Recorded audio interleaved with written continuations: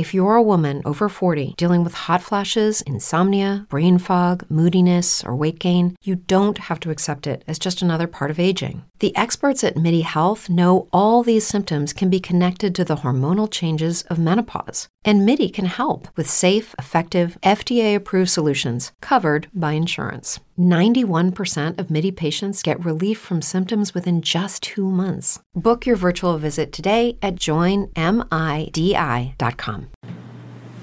Hey everyone, Baseball America podcast today, a little draft podcast. JJ Cooper, Carlos Collazo, and maybe we might add a little Kyle Glazer a little later on. Gotta get that SoCal coverage everyone's dying to hear about. Gotta get the SoCal coverage in there, hopefully, but if not, you'll be capable of handling it, no problem. But we want to talk a little draft today. Good reasons. The first day of our 30 days of draft coverage leading up to the June draft. It's going to be here before we know it.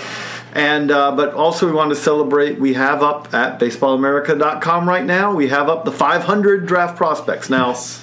Feels so good to have that out. It does. We've been at 300, we were at 100, then 200, then 300, now we're to 500. Realistically, we could go 1,000, but we're going to stay at 500 for the list for that. Then we'll have state lists that will go beyond that. For sure. And for having a 500 at this point, I feel pretty good about the guys we have there. I mean, I think every single person in this list, we've had scouts give us feedback around where they are talent-wise in regards to the draft. So for this far out, I feel really good about having those 500 guys. We have reports of the top 50 guys plus a little extra that you can see right now. If you go to baseballamerica.com, 50 more to come. Continue rolling those out. Real soon. Exciting time. This one, 450 to come altogether, and really more than that. When it's all said and done, I think we'll probably have written up at least 700. Realistically, my goal is more like 800. Basically, this weekend, I think I'm just going to trap myself in the office and just write reports all day. So look forward to having those come up. But we do thank you. We've had a lot of people subscribe so they can read these rankings and also read our top 100 and all that. We've got a lot more exciting draft content coming out for subscribers. A lot of stuff that's not just rankings and scouting reports, as if those aren't fun enough. There's a lot of really cool content and stories that we have planned, some of which are already written, some of which we'll continue to write and report on as we get to the draft. So it's a very exciting time. This is the crunch time for the draft. Teams are starting to at least get ready to have meetings to find out who their priority guys are going to be as we go down the stretch. It's just fun. So we're going to dive right in, though. So here we go. We're looking at the top 500. And the thing that stands out, we're going to focus mainly on the first round today, probably. So, but the thing that does stand out, we might answer a couple of questions that we got on Twitter also, but the thing that stands out more than anything is, and we've talked about this a little bit before in a Facebook Live podcast, but we have a number one. Yes, we do. I don't know if anyone that we've talked to who is saying, no, Casey Mize isn't number one. Yeah, before the season, it was Brady Singer, and I keep saying this, but he was never really the consensus guy. There are a few guys wasn't a consensus guy. He didn't have one, yeah. It didn't take long this season before Mize kind of turned into that guy. He is in a tier of his own at this point at number one. We were discussing it earlier in the office, and I guess we can touch into that if you want. But sure, just how impressive his repertoire with the combination of command that he has. It's far and away better than anyone else in this class. College, high school, no one really comes close. It's really, you could say it's a 6-pitch mix, depending on how you kind of qualify a few of the changeups and sliders that he can manipulate a little bit. Truly, maybe 4 pitches. He just manipulates the ball so well. Has 2 potential 70-grade pitches in a fastball splitter. You can get the full breakdown in our scouting reports, but how does his repertoire, I guess, stack up compared to pitchers we've had in the past? Because I know we touched on this earlier. Who kind of jumps out to you, if there is? Well, the thing about it is one of the things. It is very unique. You don't normally have a fastball splitter guy. You do in the big leagues. Hello, Roger Clemens. Hello, Kurt Schilling. Shohei Ohtani. But when you talk about at the minor league, at the draft side, on the college side, when we talk about a guy coming up and doing that and being a top pick in the draft, coming out of the draft, there's not a guy that comes to mind who's had his repertoire. Mm-hmm. But the other thing with Casey Mize, again, when we talk about that he is the clear number one, I really doesn't mean he's going to end up being the best player in this draft class, because it often ends up the number one guy's not. But coming into the draft a month to go, unless something happens health-wise, knock on wood, because again, Casey Mize had some health issues last year. Yeah, that was the big durability thing was the year. and it's a huge question for him still, I think. But if you take that out, I really can't make a case for someone to be the number one guy instead of him. No, it's hard. He has as good, if not better, stuff than any of the other guys, pitchers we're talking about. Mm-hmm. He has a better track record of success than any of the other pitchers we're talking about, including Brady Singer, who has been the Friday night starter for Florida for multiple years now, and has really impressed. Mm-hmm. But you don't have that, and then you have, on top of that, we're talking about a guy who doesn't walk anybody. No. That's the biggest thing to me that stands out. In 2017, he had a 2.04 ERA. He led the nation with a 12.1 strikeout to walk ratio. He had 109 strikeouts and 9 walks. This year, the strikeout rate per 9 is up to 14.8. He has 104 strikeouts in 75 innings and just 7 walks. To be able to control that arsenal, which a splitter in general is a hard breaking ball to control. It's not easy to land. He lands that pitch pretty regularly, and hitters can't touch it. So the fact that he can control that arsenal so well makes him the no doubt number one. Nothing's going to change that unless something happens with health, in my mind. I don't think anyone can surpass him by just having a strong finish. A strong finish isn't going to help anyone shoot past unless they just come out of nowhere and develop a new tool, which I don't see that happen. Find that highly unlikely. That said, the other thing that does blow me away about this draft class is you have a guy at 1. Mm-hmm. And we've been hearing the Giants are here, they're there, they're here, they're there, they're there, they're everywhere. Yeah. And just understand why, because if Casey Mize goes 1 as expected, when I said that there's no one that I could make a case for as being the other guy who's number 1, exactly. I can give you cases for multiple guys at number 2. Yeah, that's the thing. When you say who's the number 2 guy, depending on who you ask, you can get 7, maybe even 8 players. I mean, we can run through some of the names. It's more of the same group that we've kind of talked about the past few weeks when we've talked about the draft. But there are solid cases for a number of different guys, for a number of different reasons, behind Mize. And I think that's why you're kind of hearing the Giants linked to so many different players, is because they don't really know at this point. And every team that I talk to, they don't really know what's going to happen after 1, assuming Mize is picked, who everyone thinks is going to be the number 1 at this point. But they still have to figure out how the board is going to fall after that, because it could go in so many different ways. Well, the other thing I'd say with that is that what you can do with this one is if you're the Giants, mm-hmm. if your board really does look like, okay, there's Casey Mize, gap, yep. and then you've got 5 guys you like very similarly, then we're talking about at 2, it's more like what we've seen in recent years. Last year, Royce Lewis went 1, but Royce Lewis down to Mackenzie Gore, those were all guys you could order in any way you wanted to. Yep. Some teams would have been in on 3 of them and not on 2. Other teams would be on another 3, not on 2, whatever. But at that point then, bonus, asking price, things like that are also going to fit into it. But I'll ask you, Carlos, if you were picking 2 right now, a month ago, who's the guy who feels like number 2 to you?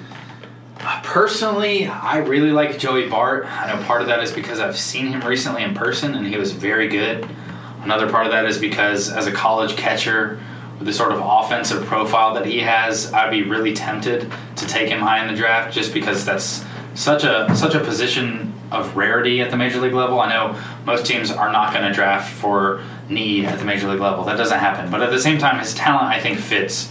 Joey Bart comes to mind. Alec Bohm comes to mind, a college third baseman with, again, kind of top of the scale power, at least relative to this class. The track record for those guys we've talked about is phenomenal. I think the third guy, for me, it's probably a group of 3 college players. The third one is Nick Madrigal. We've talked about him a lot. He's come back from his injury. Looks like the exact same player we've seen before he went down, what he's been every year at Oregon State.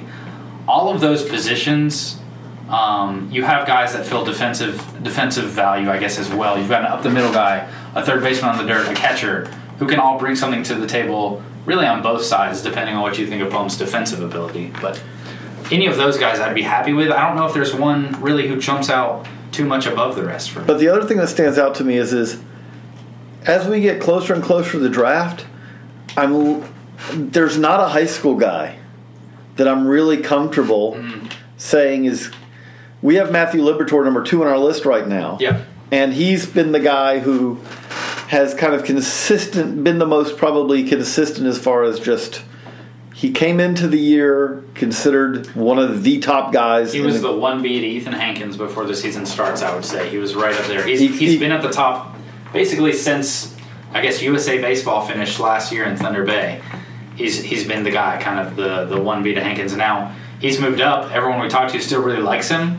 But I don't think he's moved up. He just hasn't moved down. Exactly. Yeah, no, I agree with you, yeah. He's been in this conversation. I think after his first start, he had a chance to maybe take that number 2 spot and run away with it. We haven't seen that stuff hold up throughout the season, but at the same time, he was even thought of before this spring as a projectable guy in this range. So I think teams still like a lot of what he does. But I do look at it and say, okay, so you've got him. Cole Winn has some good helium as we continue. We hear nothing but good things about Cole Winn. And he's been probably even actually more consistent than Liberatore. I would definitely agree with that. I think you could make an argument. We saw him on the same day in the national NHSI, and Cole Winn was better that day. Cole Winn was the best pitcher at the NHSI. He pitched a few hours before Matthew Liberatore, was more consistent within that start, and he's been more consistent in between starts. He's added a slider at some point this spring. I think it was a few weeks before the NHSI, actually. And really, we've talked to area scouts who, when they see him, he's just answered all the questions you could have for Cole Winn. There's no real big question mark. And we've talked about this before. If you look at some of the prep arms around him, he doesn't have the athleticism of a Mason Denneberg. He maybe doesn't have 2 potential 70 pitches like Carter Stewart. He doesn't have the pure stuff that a Kumar Rocker or Ethan Hankins when he's healthy could bring. But if you look at the total package of what Cole Winn brings to you, it's very appealing. And I think now at this point, it sounds like he's more top of the first round guy as opposed to middle or back of the first round that he was 3 or 4 weeks ago. The thing I will say that I don't know how much it will affect these guys, and we've got a story about this coming in the next issue of Baseball America, is at the same time, Cole Winn is a high school right-handed pitcher. Yes. Kumar Rocker is a high school right-handed pitcher. Carter Stewart. Ethan Hankins. Grayson Rodriguez. Grayson Rodriguez. All these guys, high school right-handers. Cole Wilcox. I would hate not to mention Cole's name. Who had a great day yesterday. Yes. But all these guys, high school right-handers. And the reality of it is top 10 pick high school right-handers. You have to go far, far back to say, okay, Dylan Bundy. Mm-hmm. Okay. Let's just use the example from even last year's draft. Hunter Green and Mackenzie Gorgo. Not to righty versus lefty. Exactly. The lefty is having a lot of success. Well, Mackenzie has had this year. He's had blister problems. Okay. But either way, Hunter Green is obviously a very short sample. I'm not banging on Hunter saying he's not. But he has an ERA, a career ERA north of 10. Yes. Last 13 last I checked. You don't want your career ERA to be to have 4 digits, That's 2 of good, which Coach. you don't want to have 2 of those digits to the left of the decimal point. Go back the year before that, Riley Pint. And Riley Pint is on the DL right now, shoulder stiffness. But struggled last year. Struggled in his first start this year before going on the DL. Let's go back to Tyler Kolek. Let's go back. You just keep going back, and you really do struggle to find the last time that the first high school right-hander off the board, especially a top 10 pick, has just gone out and had success. Yeah. No, one of the last ones that really turned out to be a star and actually worked out is Zach Greinke. I don't know if he was the first one off the board. How far back was that? I mean, Zach Greinke. You were like, 6 when that happened. Yeah, I don't even know if I knew who Zach Greinke was at that point. But so right. So the point that we're making is that it is a high risk, and especially this is a very deep draft for high school right-handers. Yeah, if you go even all the way down, you can get to JT Ginn, who he's in the top 50, but he's a lot further down than some of these other guys. The stuff he has is comparable to some of these guys in the top of the first round, and there are a lot of pitchers. You could keep going further down the list who you dream on, and you might think of them as equivalent or at least close to some of these guys at the top.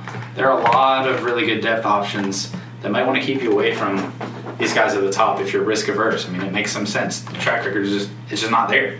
Right. And so with all that, it does mean when you have a draft class and you do not have, and again, on the high school bat side, let's just go into that for a minute. Let's do it. There's not a lot of certainty there either. No. Because coming into the year, it was Nolan Gorman and Bryce Terang as the top guys. Those two, and then Jared Kelenic has been right behind them, I think. Right there with them. And all three of which everyone's seen for a long time. Yes, for sure. All of them played with Team USA last year. Kelenic and Bryce Terang played the year before that. I think Gorman's been around a little less time than the first two, but still he had a very Kelenic? Gorman, yeah, I was going to say because Gorman, a little bit later, but yeah, the first two long track records with those guys during the summer. But this spring for those two, it's been tough for Kelenic for different reasons than Terang. Kelenic obviously has the weather issues. I know you're writing about that, or you've already written about that. Yeah, but you have that as an issue. Mm-hmm. The other thing, though, is with these guys, especially in the case of Bryce Terang and Jared Kelenic, what we keep getting from scouts, and these are scouts who like them. Yeah. Jared Kelenic is a really good player, but the expectations that the scouts that I've talked to, and I think it's the same with the ones you've talked to, is that you would feel more comfortable if you're picking at 15 and you took Jared Kelenic, because it's kind of, I don't want to compare him to Mickey Moniak. They're very different players. Yeah. If Mickey Moniak had gone in that draft where Blake Rutherford went, those two guys, there was not a lot of separation between Blake Rutherford and Mickey Moniak. Mm-hmm. There were people who believed that Blake Rutherford was the better prospect, the better high school hitting prospect than Mickey Moniak. A little more physical. Yeah, he's not going to stay in center probably, but you put it all together. Yeah. But Mickey Mo goes significantly higher. He goes 1-1. He goes as high as you can go. And because of that, the expectations that come with 1-1 are ones that I don't think it's going to be very hard for Mickey Moniak to ever live up to those, because the scouts that you talk to, that I've talked to in pro baseball who've seen Mickey Moniak, who like him, see him as a solid player. Yep. Not an impact guy, not a multi-all-star guy, kind of like that. When you talk to people about Jared Kelenic, guys who like him, they say there's a lot of 50s. You might throw a 60 on the hit tool. If you really like him, maybe you throw a 60 on the power. Which again, if you get 60 hit, 60 power, that's pretty good. That's for an outfielder. That's really good. But it also wouldn't surprise anyone if it was like 50, 50, 50. Almost across the board. Yep. As a corner outfielder. Maybe an arm plays above that. To stick in center field for sure, but likely a corner. Exactly. And the point about that is that that's something where, if again in a wild draft, if he goes 2, 3, 4, 5, that's going to put an expectation on him that may exceed the reality. Okay, let's talk about it. Like Royce Lewis last year, who went 1-1, but Royce Lewis could have gone 1-1. You could have gone 5. Yep. Royce Lewis versus Jared Kelenic. Again, it's different draft classes, but Royce Lewis plays shortstop, and if you are worried about the defense, which not the whole lot of people are, but if you are, he's sliding to second or third. Jared Kelenic's playing center, and if you're worried about defense, he's sliding to left or right. Advantage Lewis. Yes. One's a SoCal hitter. Both have track records, but one's a SoCal hitter. We've got a lot of those guys in the big leagues. One's a Wisconsin hitter, high school hitter. We have basically none of those in the big leagues. For sure. The Royce Lewis comparison is interesting, but I want to kind of pivot to Terang. Okay. Because go that way. Terang, to me, I like Terang more than what we're hearing. I've seen him really good a lot, and our draft list doesn't reflect my opinion. Right. We've moved him down because we keep hearing he's moving down, so we move him down. He's moving down. Teams just haven't been wowed, and it's the same thing you talk about. People go in there wanting to really like him, and they do like him. They just leave the field wishing they liked him a little bit. They like him as a first rounder, not as an impact top. Exactly. Yes. There have been questions all along about the impact he was going to have from a physicality standpoint. He's not as big as people want. He just hasn't hit with authority as often as scouts seem to want. There are still some defensive questions with him as well. I think he'll be able to stick there. I don't know what you think about Terang personally, but another thing that's going to be interesting just with how this plays out in the draft is signability of a guy like Terang, because he's a guy who's been at the top of the class for so long. he's got an LSU commit. If he's a high price tag, if he starts sliding, you start to wonder about how far he could go. But then with this year's order, we've got some interesting wrinkles that are going to pop up in the middle. And I know we've talked about this before on Facebook Lives. But it's funny, but let's explain kind of how that is going to. This is game theory. I love draft game theory. I'm probably the only person in the world who does, but I do. Really quickly, the two teams with the biggest draft pools, as far as how much money they have on all their picks this year, are the Royals at number 18 with $12,700,000, a little above that, and then the Rays at pick number 16 with $12,415,000. And the Tigers sit at? The Tigers are at $12,414,000. So basically you have three teams that essentially have, in essence, almost right bunched together. Yes. But the thing is, you said you have these two teams. Where those teams sit in the draft with that kind of money. Because you always... It's really interesting. It does. Because when you talk about it, when you look at a team like that, so normally what you're talking about is can they get a guy float down? Yep. Because if someone's listening to this and doesn't know how you float a guy down, how the guy floats down is Daz Cameron a few years ago, and these picks come pretty quick, but there's 5 minutes in the first round, and so the team's on the clock, and it's next pick, and they're basically saying, what's your number? And you throw out as a player a large number. I want $6 million. I'm not signing if I don't get $6 million, whatever that number is. And so the team goes, we're not paying him $6 million, moving on. Now, there's no guarantee. There have been players we have been rumored in the past have thrown out numbers like that, and a team says, okay, we're taking you. We'll take you. You know what? We're not offering you $6 million. We'll give you $3 million. Turn down this. Yeah. You can go to school if you want. Congratulations to you. We'll have a pick that picks one spot after this in next year's draft. We're okay with that. And often those guys sign. But, so a guy can float down.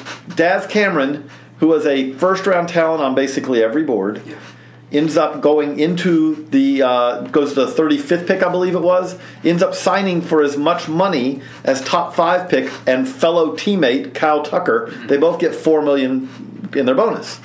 That happens. 37th. 37th. And they both get $4 million. So that's how you can float a guy down.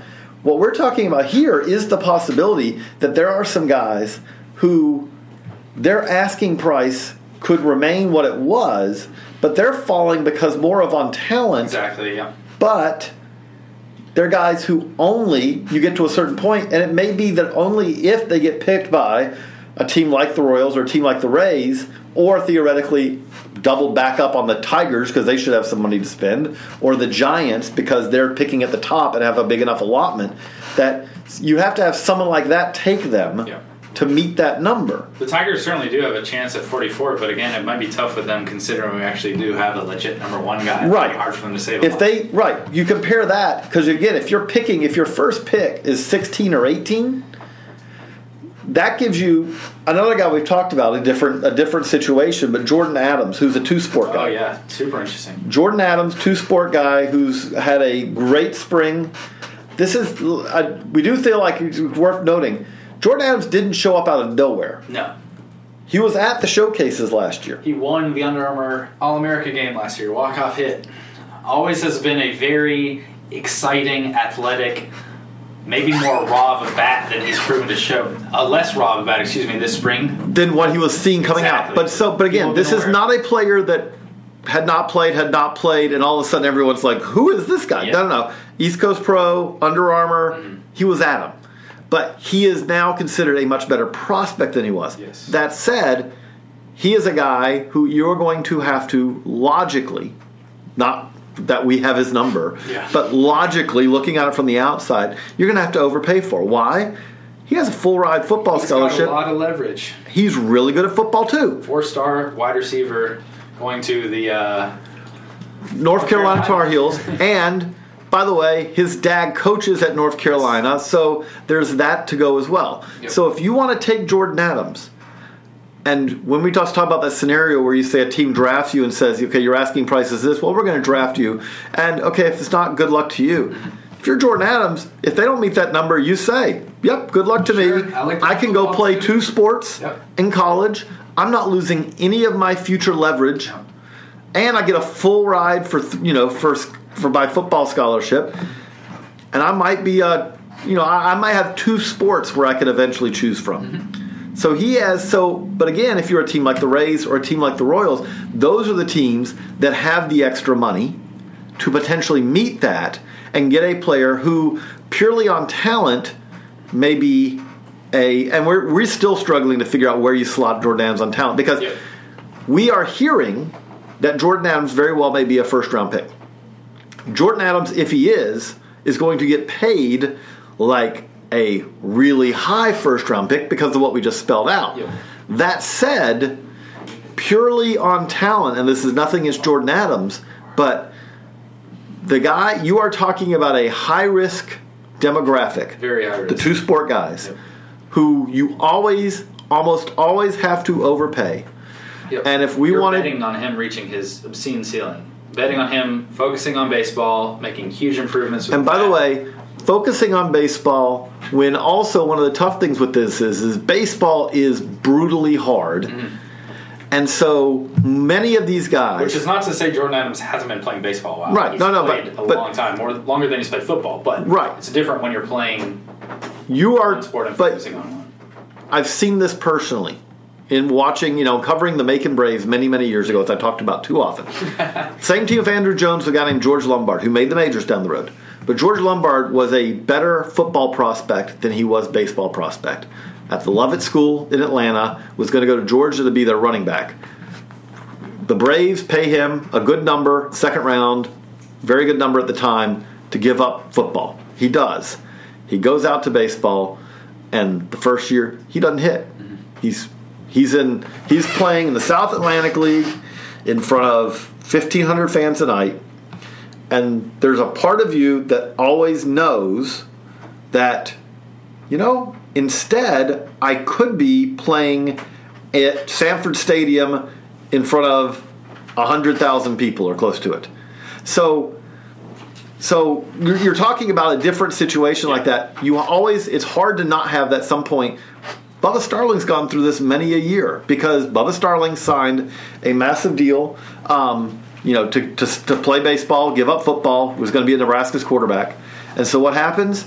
Goes to baseball, and he's really struggled because in football, a guy can go out and make a pretty immediate impact, much easier than you can in baseball. And you're going to disappear off of the radar in baseball among your friends and all that for quite a while. Everyone would expect for Adams to be a guy who takes his time developing through the system. He's not going to be a guy who impacts your team anywhere close to quickly. So you're going to that's going to be interesting to see what happens with Jordan Adams. Another interesting team, kind of in this same regard, a little less to a little less extent because they don't have this much money. But the Indians pick first at 29, and their overall slot is much higher than any team around them. They have number 29. They have a pick in the supplemental round at 41, and they also have a comp pick between those at 35 since Santana signed with the Reds. So they'll be an interesting team that might be able to do some similar floating tricks here, pop a player who has maybe a higher upside, a higher price tag outside of that. We're lucky enough Kyle Glazer has joined us. We do want to bring you into this discussion as well because you're doing our SoCal coverage, and we're talking a little bit about Brice Turang and how everyone's known about Brice Turang for a very long time. At the same time, just kind of if you would, just summarize a little bit for us kind of what are both the remaining, the pluses that are still there for Brice, and what are kind of the concerns that Brice is facing? First and foremost, even the detractors right now acknowledge that Brice Turang is a very polished player. He's got a really good feel to hit. Look, he's been in the spotlight for a long time. His dad was a big leaguer. He's played at every major tournament, every major showcase, even his high school baseball. Santiago High School, they're playing Division I SAF Southern Section. Every team he plays has 3-4 D1 guys. His own league has 5 guys who are going to get drafted this year. His 16 league. At least 4 of them, I should say. So he's constantly played good competition. There's comfort that he will be able to, perform. He'll get into pro ball. He'll know what to do. The concern is when evaluators are walking out of there, they're not seeing a plus tool. And generally speaking with Brice Turang, when you looked at him when he was, I was, funny enough, the baseball writer for the Riverside Press Enterprise when he was a freshman and sophomore. So I saw him come through and covered him extensively. So what you're saying is you have a long track record of history with Bryce Terang. A little bit. And he's a player who said, hey, he looks really good at 14 and 15. Imagine what he's going to look like at 17, 18. Well, as we know with boys in general, they grow at different times, they peak different things, and while Bryce Terang has not regressed, he's kind of plateaued. Like, he's showing a lot. He's never developed like you would. You're expecting that the physicality would grow significantly from his freshman, sophomore year to his senior year. And is it fair to say, like, he's still not a very physical player? And in fairness, his dad, who played for the Mariners for parts of the 94-95 season as well, was not a very physical man either. So I think there's a sense that physicality was never going to be his thing. But even without that, you still saw, okay, left-handed, shortstop, can run. You can imagine a number 2 hitter, shortstop. I would say that most people think he has at least a plus run tool. And it's been interesting because I've been hearing more and more about he's showing more above average times. Mm-hmm. Now, I will say this overall: Bryce Terang's a really good player. He is not, a guy that has gone from, he might be in the first round to we don't want him, or he's, back of the 10th round. Nothing like that. It's just has gone from, all 30 teams liked him or interested to now you'll find 10, 15 teams that say, I wouldn't take him in the top 20 picks. I wouldn't take him in the top 30 picks. They see him as more of a back of the first round comp level guy. But you do still have those 10 to 15 other teams who are in on him and do say, we have a long track record. He's always performed. He still shows you uncanny feel to hit, for a high schooler. Right. It's always been a very polished hit tool. So I think, in the grand scheme of things, he's no longer considered a top 5 guy, probably not a top 10 guy, but there's enough interest. It's hard to see him slipping past 10 to 15 because there are teams in there, who he's still considered a very good talent. So I think it's correct to state he is falling. Mm-hmm. I also think people are prone to overstating it sometimes. He's not, dropping like a rock. He's just, he's a good player. It's become the consensus he's no longer the best player in Southern California. That's Cole Winn, and that's pretty, unanimous. But you're still talking about someone who should go in the top half of the first round and has the skills and tools and track record that most teams desire out of any high school pick at the end of the day. We talked about these guys a lot. Are there any other players in this top 30, top 40 range who either pique your interest or have done something to kind of change their status at this point that interests you that you want to touch on? Because I know people have heard about Terang for a while. He's fun to talk about. He's a fun player. But who else kind of interests you that maybe we haven't talked about as much in the past? I'm actually going to say, because we have now gone, we've gone even deeper. Let's start it this way, Carlos. Who's a guy outside of the 50 that really fascinates you? There are a number of different guys that we could take. Let's go even further down. Okay, one of my personal favorite guys he's just a fun player to watch is Blaze Alexander. He's a shortstop in Florida. He goes to IMG Academy. Where does he sit on the rankings? Right now, he is at 102. Okay. So he's which, by the way, do remember, 102. Everyone listening, 102 means that if you get drafted at 102, there are no complaints about being a early day tour. Yeah, 102. You get paid very well. That would put you at the back end of the 3rd round, maybe the 4th round. 102 would be in the back of the 3rd round this year. But Blaze has a lot of really exciting tools. At the Perfect Game National last summer, he threw 99 miles per hour across the diamond. No one thinks that he's not going to be able to play shortstop. He can play a number of different defensive positions. He has a plus arm, the best infield arm in the high school class at the very least. He has uncanny bat speed, 60 grade bat speed or better. He's got surprising pop. He's not a huge guy. He's not a very physical guy, but he hits the ball very far. He's hit for power this spring. He can give you a lot of value defensively, and people that like him offensively, I think you can bank on him improving with the bat. There have been some hit tool questions. So why is he? I was going to say, what keeps him out of the 100 right now? I think it's the hit tool questions. Over the summer, he's changed his handset a lot with what he does at the plate. There's a lot of movement early on. I think he's done a good job of quieting that up as the summer progressed into the fall and this spring. I've heard good things. It's a question about the hit tool, I think, more than anything. He's not a great runner. He's probably just solid. He's not going to have plus range out there defensively. But I think you could even argue that he'll have above average or plus range just because of how much that arm gives him. He'll be able to play deeper, make plays in areas that other guys just wouldn't be able to make the throws from. Well, you're thinking of one. I've got mine. Okay, so then Kyle, who's the guy deeper on that really fascinates you? How about you can't pick a California guy, Kyle? Oh, well, I mean, no, pick a California guy. That's your area. Pick a guy. I mean, Matt McClain is someone who's been rising consistently. I want to start by saying Matt McClain was not, nobody from nowhere. This was a kid who was playing in the heart of Orange County, always performed. Was a UCLA commit. UCLA doesn't commit guys who aren't dudes. Like, he was an area coach kid, always a good player who was known. But, at the beginning there, you talk to people like, I like him, he's good. And every time you kind of just, as the years gone on, he's getting more and more looks, more and more raves, more and more eyes on him. And as all of a sudden he goes from a kid that, he could be a nice little 4th, 5th round type pick. Well, now you're hearing he's not getting out of the top 50 picks. He's smaller. He's generously listed at 5'10", 175 pounds, but no one denies this kid is an absolutely elite hitter.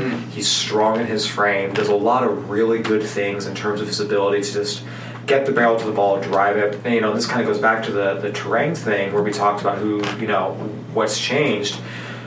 You ask evaluators now, they'll tell you that Matt McClain is not only the best hitter in Southern California, ahead of Bryce Terang, they'll tell you he's the best hitter on the West Coast, high school or college, not named Nick Madrigal. That's come up. So, I think it's a situation where, whether he says it's short or second, there's some debate. Some say yes, some say no. But when you can hit like he can, and his tools have gone up, he's running faster. He'll show you an above-average arm for both the infield and the outfield.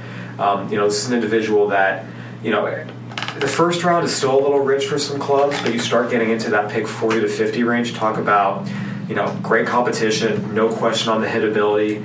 Could stay up the middle. He's a very good runner as well. Right, you get those plus run times. I think he's really put himself into the conversation as one of the best prep players, not just in Southern California but in the country. When we were out at the Boris Classic, Kyle and I went out to there. Kyle was hearing that he was rising up board, so I actually got to pop over to his high school and see him play against Corona del Sol, who has a couple of Corona del Mar. Corona del Mar is Arizona. Corona del Mar.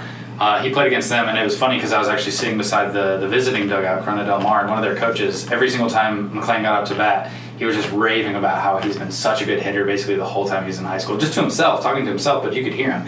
It was really funny, and he performed there, and he could make all the plays at shortstop. It was a really good look. The guy I was going to throw out, and there's a lot of different ways to go. I'm not going with Hugh Smith, the Division III star. I'm not with the JUCO. I'm not going with Aaron Ashby, who's striking out 19 per 9 at Pratt. I'm going to go with Bryce Montes de Oca, who's 153 on our list. A mountain of a man, 6'7", 260, 270. Can touch 100, if he's coming out of the pen. But the thing that stands out to me about Montes de Oca is that I would not surprise me if he ends up outperforming wherever he's picked in the draft. And I say that because really smart guy, valedictorian of his high school class. He's had medical issues, but those medical issues are, I think, a little bit overblown almost. He had Tommy John. He had ulnar transpositions. They moved the nerve in his elbow, the same as they, with the Tommy John and all. So, but he's back on the mound. He's pitched well this year. He's been very effective in the SEC with excellent stuff. And I just would not surprise me at all if you look back and I think it's going to be in the pen long term, but this guy really brings it. He has at least a little bit of feel. The delivery's not awful. There's a lot of things there to like, and we're talking about a guy who we think we have him slotted pretty well based off what the guys we talked to, and that's at 153. And I just kind of feel like if I look at it, it's like if he went mid 4th round, I would say, no, that makes a lot of sense. And I don't think he's going to go there right now. There's one other guy I want to bring out. While I stick to SoCal, when I have the West Coast cross-checkers on the phone, I ask them, hey, what's going on around? There's a right-handed pitcher out of Washington State by the name of Jason Schroeder. And this is an individual who, if you go back and look through draft history from really 2003 on, the best high school right-handers are not the guys taken at the top. The guys taken 40 to 50 outperform them on average. We'll have a big article on that next issue. Tease. Oh, we've been teasing it for you. Don't you worry. Jason Schroeder, you're starting to hear all the things about the type of guy who could do that, who could be the guy that's taken 45th to 60th. And you look up in 5 years, you're like, man, he's outperformed the guy taking 8th, and the guy taking 13th, and the guy taking 17th. Really, really athletic, which, you talk about a lot of times there's an obsession over present velocity, and he can throw you a plus fastball. Don't kid yourself, but he's really athletic, starter all the way, shows you a 4-pitch mix, 3 that he can really land. The most impressive thing with him, too, is he's a 2-sport guy, quarterback, safety. All the boxes are going to click with him, and you say, okay, sometimes you have those guys who it looks good on paper, but something's missing performance-wise. Given the Pacific Northwest is not the greatest prep talent around, but it's respectable. He's had 2 17 strikeout games, a no-hitter. I mean, he's dominating. This year, that area is really strong, including Schroeder and some of these Oregon State guys, but there's a lot of interesting players this year. Yeah, so, just a guy that, again, there's a long way to go. High school right-handers are incredibly risky. Even if the quote-unquote advanced one, it's a 5 to 6 year climb to the majors. Do not expect him to be fronting anyone's rotation in 3 years. But unless you're Jose Fernandez. Right. Those are few and far between. But there's just enough going on right here. There's something to this kid that I think there's a very good chance that he's going to outperform where he gets picked. There's a sense right now he's not getting out of the top 100 picks.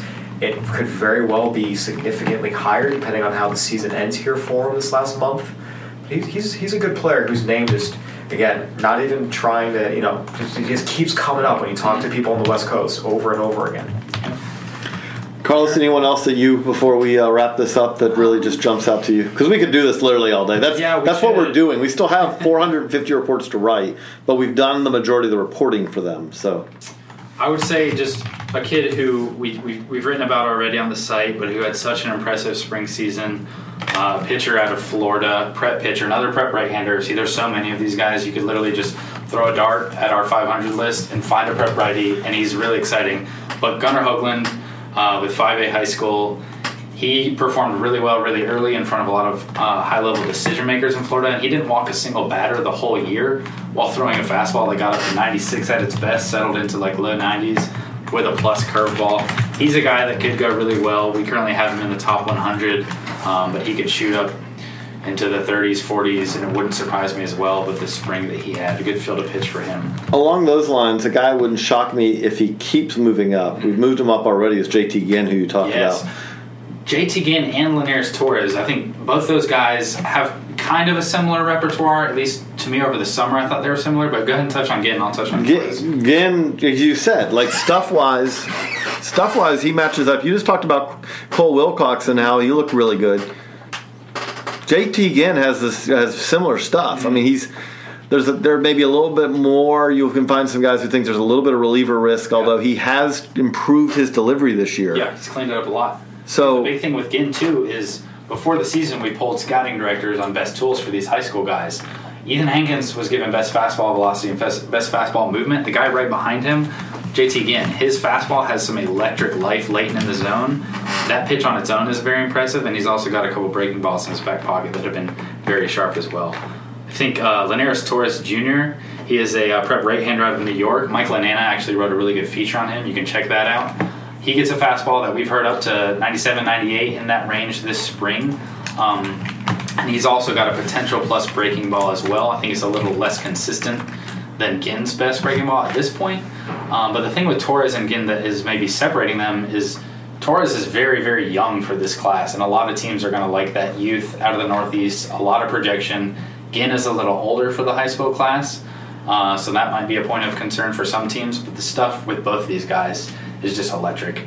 And I think we've touched on 4 or 5 prep right-handers. That just shows the depth kind of throughout this list. It's not just the top 30 guys. Oh, okay. So to give an example of that, I'm going to scroll down to okay, so here we are. We're at the back of the 500.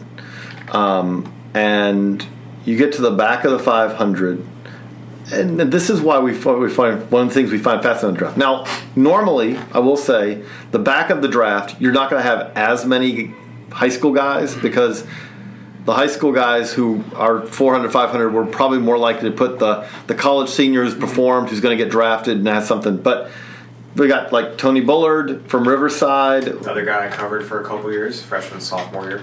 You know, we've got, I'm looking for Reggie Grace from Mississippi, who's kind of interesting. We've got, you know, there are, I guess the point is there are high school right-handers who are kind of interesting, who are sitting here at 400 to 500 on this list. Now, again, at that point, you are talking about there are clear distinctions between those guys and the guys we're talking about at the top. And the opinions you have on those guys and the guys you talk to varies much more broadly than the guys at the top. Absolutely, absolutely. But that's why we go further than 500. There are going to be 1,270, I think, roughly players drafted. And so we're going to try to tell you about as many of those, especially for our subscribers, as many of those as we can.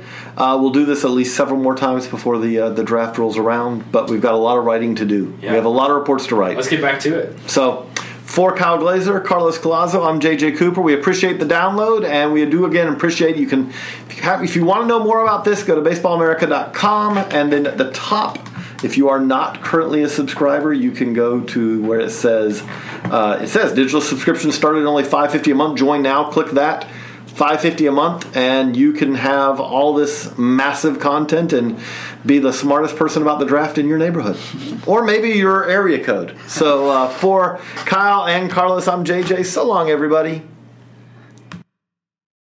If you're a woman over 40 dealing with hot flashes, insomnia, brain fog, moodiness, or weight gain, you don't have to accept it as just another part of aging. The experts at MIDI Health know all these symptoms can be connected to the hormonal changes of menopause. And MIDI can help with safe, effective, FDA-approved solutions covered by insurance. 91% of MIDI patients get relief from symptoms within just 2 months. Book your virtual visit today at joinmidi.com.